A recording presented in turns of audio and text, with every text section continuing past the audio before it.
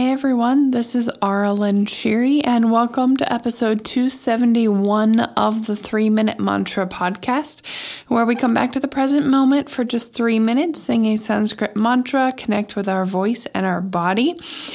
And I put out a new mantra every week on Sundays, and you can go listen to it over and over and over again every day if you would like. This week's mantra is Hari Bolo.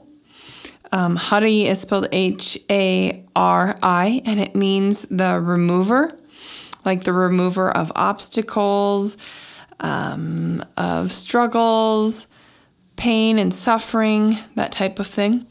And then Bolo means speak or sing.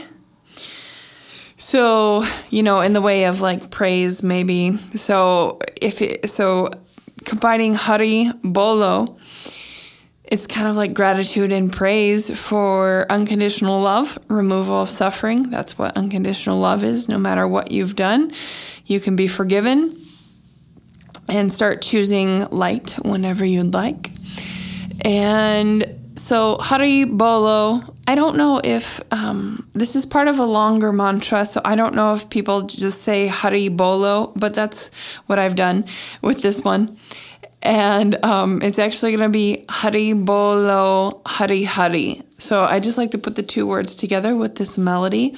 And the intention, like I said, is just about praise and gratitude for unconditional love that is removing the suffering.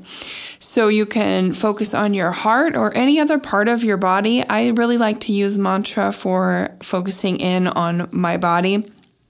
That's one of the things I did. I've lost 140 pounds and maintained it for about 5 years now. And so that's one of the things that I did because I was so disconnected from my body.